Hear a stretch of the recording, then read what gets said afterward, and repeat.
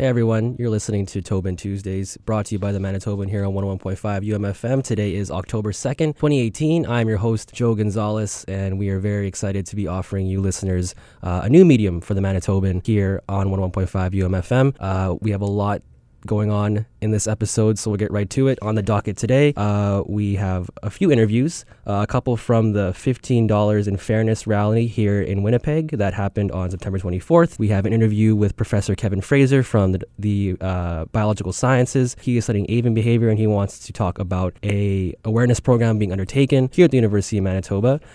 We also have an interview with head coach of the men's Bisons hockey team, Mike Serrant, about 3 new recruits coming into the program. And we also have an interview with Canadian director Nadine Pekaniza, who will be talking about her film, The Invisible Heart. So let's get right to it.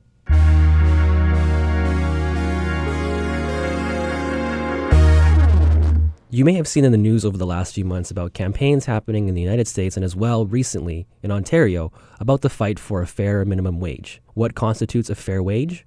Simply a minimum wage worker being paid enough so that they may meet their basic living needs. Now, Ontario was close to making this a reality.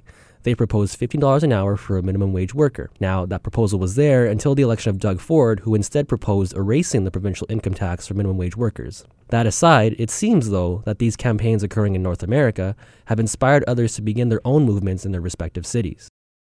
On September 24th, the Fight for $15 in Fairness Manitoba campaign kicked off with a rally in downtown Winnipeg. Our news and managing editor, Malak Abbas, went down there to speak with Emily Leadham, one of the campaign's organizers, and Brendan Galley, Vice President, Internal Affairs of the University of Winnipeg Students Association, who spoke at the gathering. Among other things, they discussed why students should get involved with the campaign and how. There have been a few different events and campaigns in Manitoba around the minimum wage at this time. This has been an issue a lot of people have been pushing around, like the Manitoba Federation of Labour, the Canadian Federation of Students, PSAC, things like that. This is kind of building on the groundwork that has already been laid because we know that there's a lot of popular support. Right now, what we want to do is engage low-wage workers in the struggle. We want to engage people who this issue actually affects. So this is our kind of launch, and after this we're going to be having volunteer training sessions and hopefully events that will be very community-based to get people involved. We have several different approaches that we're hoping to take.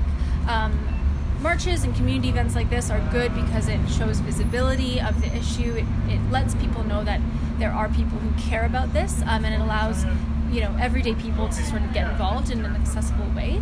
But we also want to work with unions, people in the labor movement, to put $15 into their collective agreements, to put these other issues that we're fighting for into their collective agreements. So we will be challenging employers directly. So it's not just about asking the government to change employment standards, it's about getting employers to change their employment practices as well. So yeah, there's a few different tactics that we're hoping to take. I will say also that we are very much inspired by the Fight for 15 in Fairness campaign in Ontario, which has been very much about community organizing, training organizers as well, people who wouldn't normally identify as maybe activists or labor organizers, to really provide people with those skills to empower them to fight to improve their own conditions. So that's a main part of this campaign as well, is really providing those organizing skills for people. And we've put together a petition, and our campaign is kind of centered around that petition right now. So it'll be about getting community groups to endorse the petition, to share it, at church, at their, knitting groups, wherever they are, to bring this issue into their communities. So that's another aspect of the campaign. Right now, I would recommend coming to one of our volunteer training sessions, which is October 3rd and October 16th at the Workers Organizing Resource Center. What we're also hoping is that students will be able to come to us and we can help them set up a community chapter. So it'd be great to have students organizing around this issue at the University of Winnipeg, at the University of Manitoba, and organizing their own events to engage students. So I've been actually thinking about that question since I've started university, and the answer to that has changed comparative to when I began to now. I think we're in a position with the government and culturally where post-secondary education is nothing like we've seen it before. Where things like the Advanced Education Act that passed last year allowed for institutions to increase so that students are paying more out of their pocket. They reduced services like the tuition rebate that allowed for money back in students' pockets after they graduate if they stay in the province and work. They're increasing ancillary fees and costs to like lab equipment and things like that. So students are in a very precarious situation where they're needing to find income elsewhere just to be in school. So that's, I think, the student perspective. But also, in terms of the institutions themselves and administrations, they're losing out on funding as well from the province. So I think they're pursuing ways to bring revenue into their operations that we haven't seen in the past as well. Like, you're seeing a higher recruitment rate for international students that puts money in their pockets. You're seeing recruiters around Manitoba trying to diversify the student body just to get more people inside those classrooms. And what that means is they're looking at students who wouldn't regularly attend, that are actually suffering or having, I guess, have a different sort of life than your standard student that we've seen maybe, prior to 2010. We're seeing low-income youth coming into post-secondary education and sort of being set up to fail. So I think labor issues are directly tied to education issues, especially when you post-secondary education is a breeding ground for leaders and future workers in this province. So if they're not being set up for success, this province is failing itself for its future.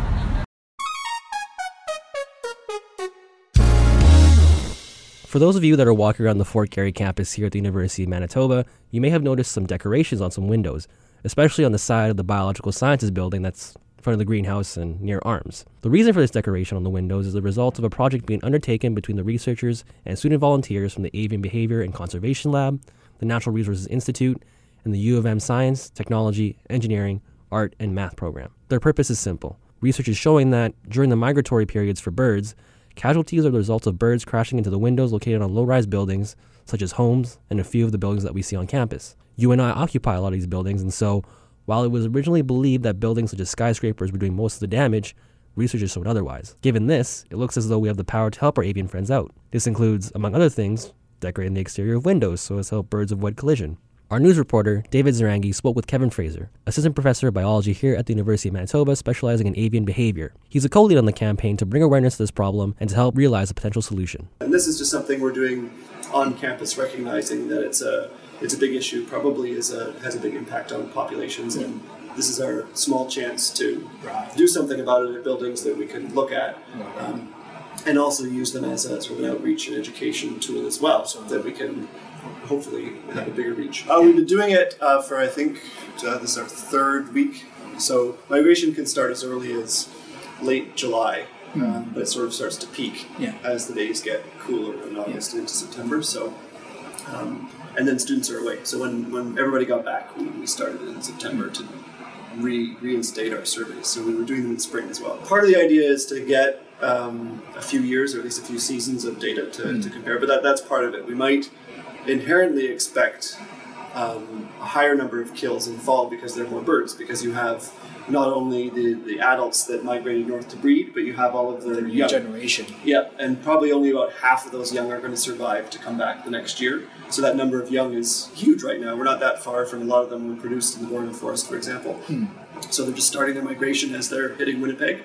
But only half of those young birds are going to come back to spring. So we would expect lower numbers generally just because of the lower number of birds that are migrating. But there's some neat estimates lately. We might overall expect about 4 billion birds to be passing through North America on fall migration. So that's a lot of individuals. The birds that we're tracking are breeding nearby. So their routes and their flights are within Winnipeg. Right. Also some birds that we've tracked from further west, so sort of central Alberta, migrate east first and could overlap too with Winnipeg before they head south. And we think a lot of birds breeding in the northwestern boreal forest are traveling east before heading south, and maybe following the prairie parkland habitat, which includes sort of the edge of Winnipeg here, and not flying over the prairies.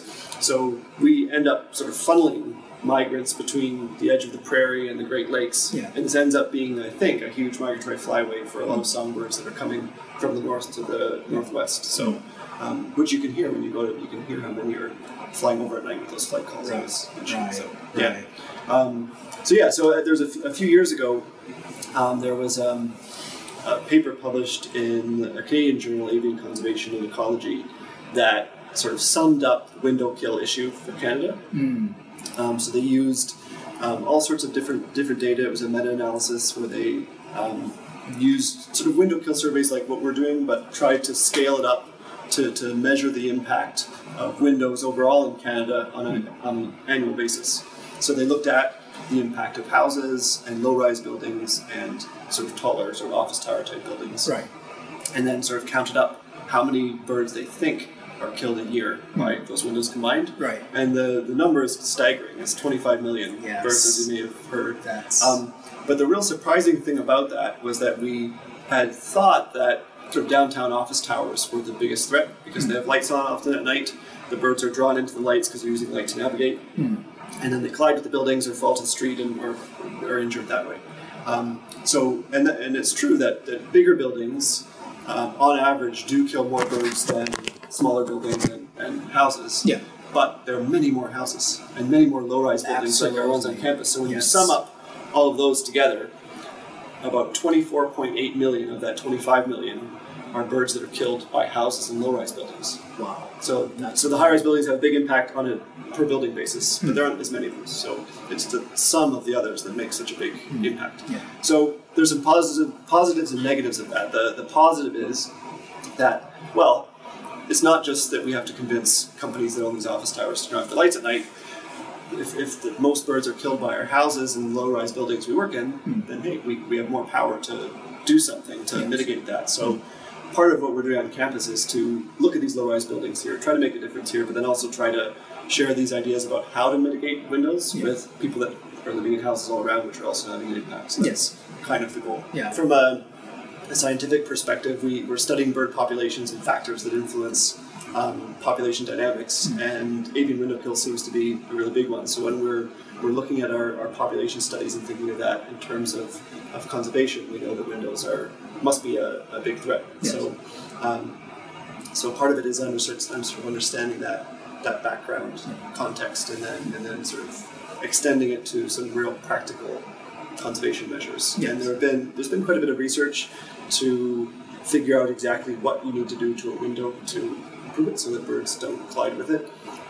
Most of it is having something on the outside to break up that reflection that we were talking about. So often people are putting predator hawk silhouettes on the inside, which probably help a little bit. If they're on the outside, it would be even better. But the best strategy is to have something on the window about every 10 centimeters. Every 10 centimeters that's breaking up that reflection in a bigger way, so that it looks like a solid object that it is. So there's been a whole lot of biological research on, first of all, what kinds of windows and what kinds of situations lead to kills, and then with that big summary paper. So as a lab that's working on avian conservation and behavior, it makes sense that we're going to have to take this opportunity to get involved and try to mitigate the threat, at least on campus. We're collaborating with Dr. Nicola Cooper's lab in the Natural Resources Institute. So that's one of the other big sort of bird research groups on campus. And we're collaborating with Seema Goel in Faculty of Science and Faculty of Science in general. So they helped with the design part and really the planning and everything from the beginning to the end. So we've had lots of Faculty of Science support through Seema's team. And then the physical plant too has been really supportive of us trying to make the campus more bird friendly. So they with permissions and reviewing our ideas and sort of giving us the go ahead to do this on the buildings on campus as well. So this is sort of the beginning of a two-part plan where those treatments we put up are probably preventing strikes right now. But we need to do a lot more. They need to be in a lot more places. So part of the the goal of the surveys is to figure out where other hotspots are, so that then when we go to do more permanent treatments in future, we can go right to where the windows are that are having the biggest impact. So that'll happen a little further down the road. But for now, those windows are doing their job.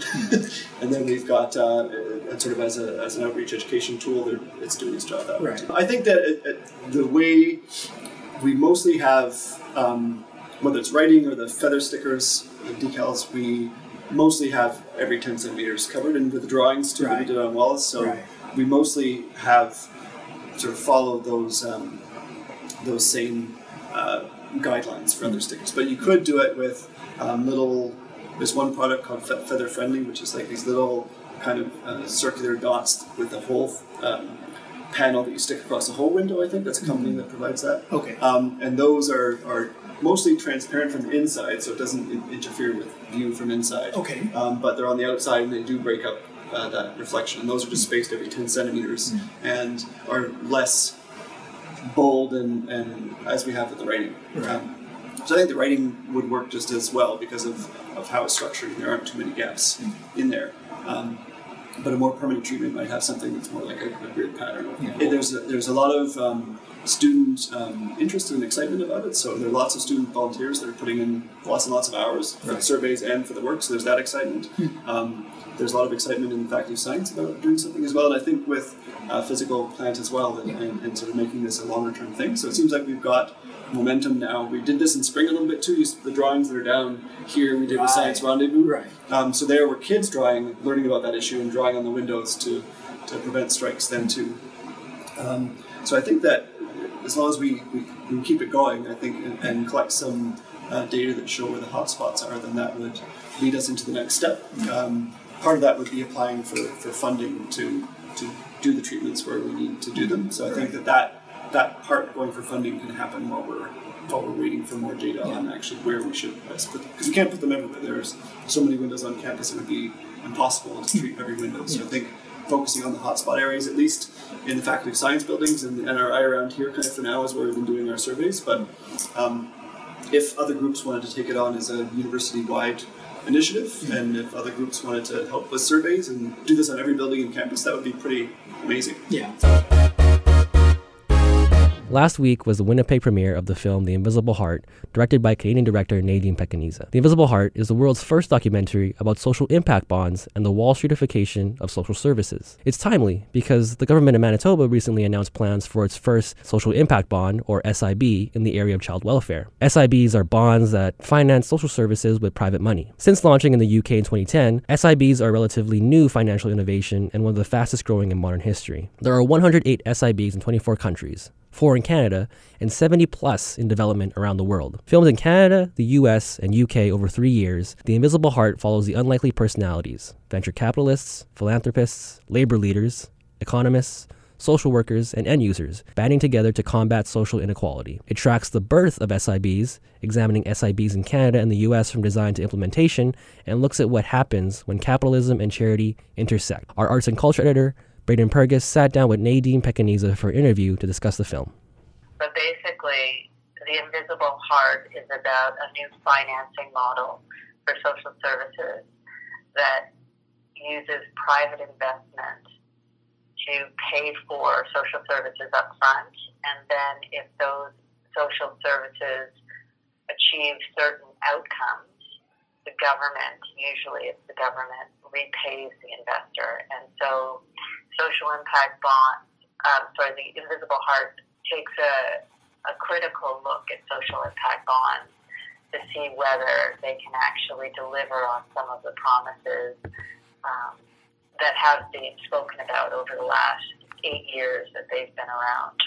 So and we do that by, we followed over the course of 3 years 2 different social impact bonds, one in Canada, one in the United States, and they're in different phases of their life. So the one in Canada was about the development of the social impact bond for chronically homeless, and the one in the United States was in Chicago, and it was already in the middle of implementation. So it was in the second year of a 3-year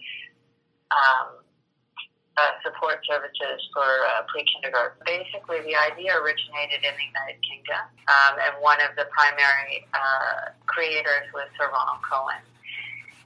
And the idea behind social impact bonds originally was to improve outcomes for vulnerable people. So, society's been dealing with problems with homelessness and poverty and high dropout rates and unemployment, children entering the child welfare system for many, many years and not necessarily achieving better results. And so the idea is that if you bring private investment into the delivery of these social services, there then becomes a connection between the investor's repayment and the success of the program. So it's supposed to reduce costs because these programs are preventative in nature, and it's also supposed to be more rigorous in the implementation, the delivery of the service, and in measuring the results, because there is now a profit tied to the outcome of the program. Well, I've been making films about social issues for close to 20 years now, and I've often been filming people who are in these very precarious situations. So children who've entered the foster care system, adults who are dealing with addiction issues, homelessness, physical abuse, in the case of women who've been in violent relationships.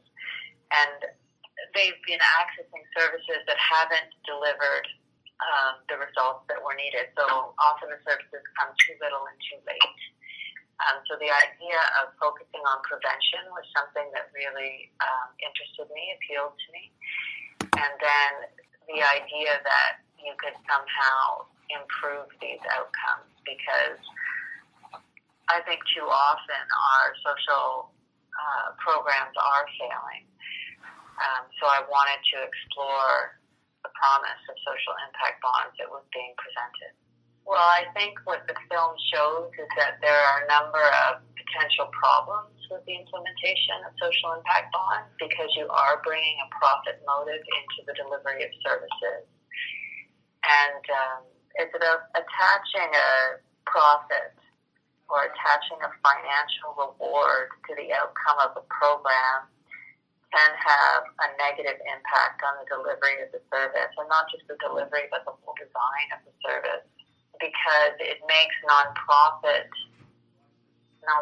are now reliant on funding based on their performance. And so we've seen that in a number of situations in the United States, for example, where school funding is dependent on the performance, the academic performance of the students.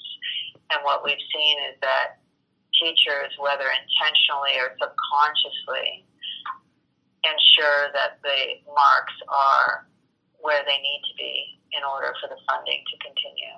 There can be a conflict of interest, and oftentimes when these social impact bonds are being designed, so when they're deciding what the success metrics are going to be, what the targets will be, who will be eligible for the program, what the return on investment will be.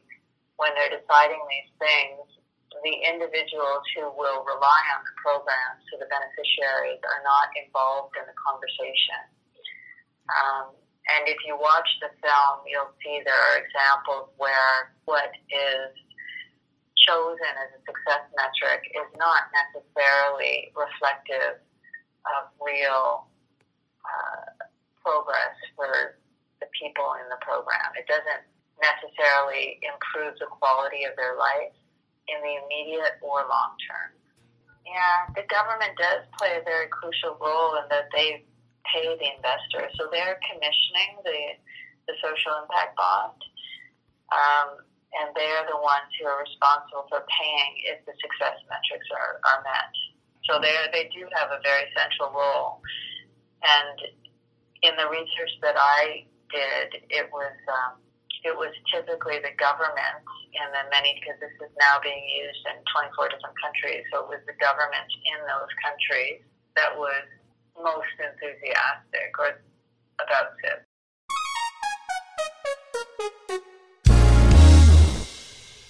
This year, the Bison men's hockey team added a slew of new recruits to their program. Among these rookies are 3 that are hoping their experience in the Western Hockey League will help them succeed here at the youth sports level of hockey. Our sports editor, Jason Pajak, sat down with the head coach of the men's hockey team, Mike Serrant, to talk about Tyler Brown, Devin Skoleski, and Mackenzie Dwyer, 3 Manitoba boys that Serrant hopes will be a part of the foundation for the future. It starts with that our recruits are good people, and Tyler Brown is a really good person, and he's very serious about the academics here. He's got a real strong hockey background playing in the Western Hockey League. He was part of the Regina Pats when they had that very strong team a few years ago, and he finished off his career in Saskatoon. So we're excited to have Tyler in our program. With him, it's more for the future because he underwent surgery this summer, and I know he's working very hard at his recovery, but we may not have an opportunity to use him much this year, which is unfortunate. But we have 3 really good goalies in our program. We lose 2 of them to graduation this year, Byron Spriggs and Dason Sedora. So if we're not able to use Tyler this year because he's still in rehabilitation, he'll be a real asset to us next year. Having depth of the goaltending position is really important, and we feel that any one of those 3 players, Byron Spriggs, Dason Sedora, Justin Pollock, could step in and help us win games. Yeah, we're excited to have Devin. He had a really good career in the Western Hockey League, mostly with Everett, and then he finished with Prince Albert, and then came back and had a really good season with the Winnipeg Blues. Having played in Everett under Coach Kevin Constantine, you know that Devin would have got a real foundation on defensive play. Constantine, as a coach, really was a stickler for strong defensive fundamentals and foundation. So you know that from coming from that background that Devin is going to be solid defensively, and we've seen that. Like he's good in our zone. Although he's not a big man, he's very smart. He's a heady player defensively. He gets himself in a good position. He's very good with the stick. So he's been very good defensively for us. But he has a lot of offensive upside. Like he's a quick skater, and I think where he excels is leading the attack up ice. As we're coming up the ice, he's really good at finding teammates to advance the attack up the ice. Plus, in the offensive zone, he makes really good plays. So overall, he's a real complete player. He's smart. He's a heady player and makes really good plays. Really solid defensively. And he can score too. All 3 of these guys are you can see how well Tyler is rehabbing right now, but with Devin and Mackenzie, you can see how hard they're working on the ice in practice and in the gym and really fitting into the culture that we have with our Bison men's hockey program. Mackenzie's is a big defenseman who moves really well. Like he's really a good skater with very good mobility. He sees the ice well. He can make plays. I like how he passes the puck with a real snap and firmness, and he can and he's got a good shot. He can really let the puck go. So he's got a good understanding of the game. He's good defensively for us, but his upside is that he's got good mobility. He can jump up in the play, and he can make plays offensively as well. And he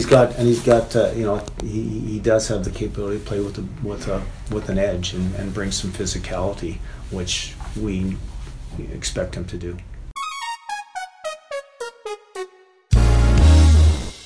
And that should do it for today's episode of Tobin Tuesdays. Once again, the interviews you heard today were provided by Malak Abbas, David Zarangi, Jason Pajak, and Braden Purgis. The transition noises that you heard and the intro music at the top of the show were produced by Kenny Ingram. And of course, I'm your host, Joe Gonzalez. On behalf of the Manitoban, we thank you for listening, and we hope that you'll join us next week. See ya.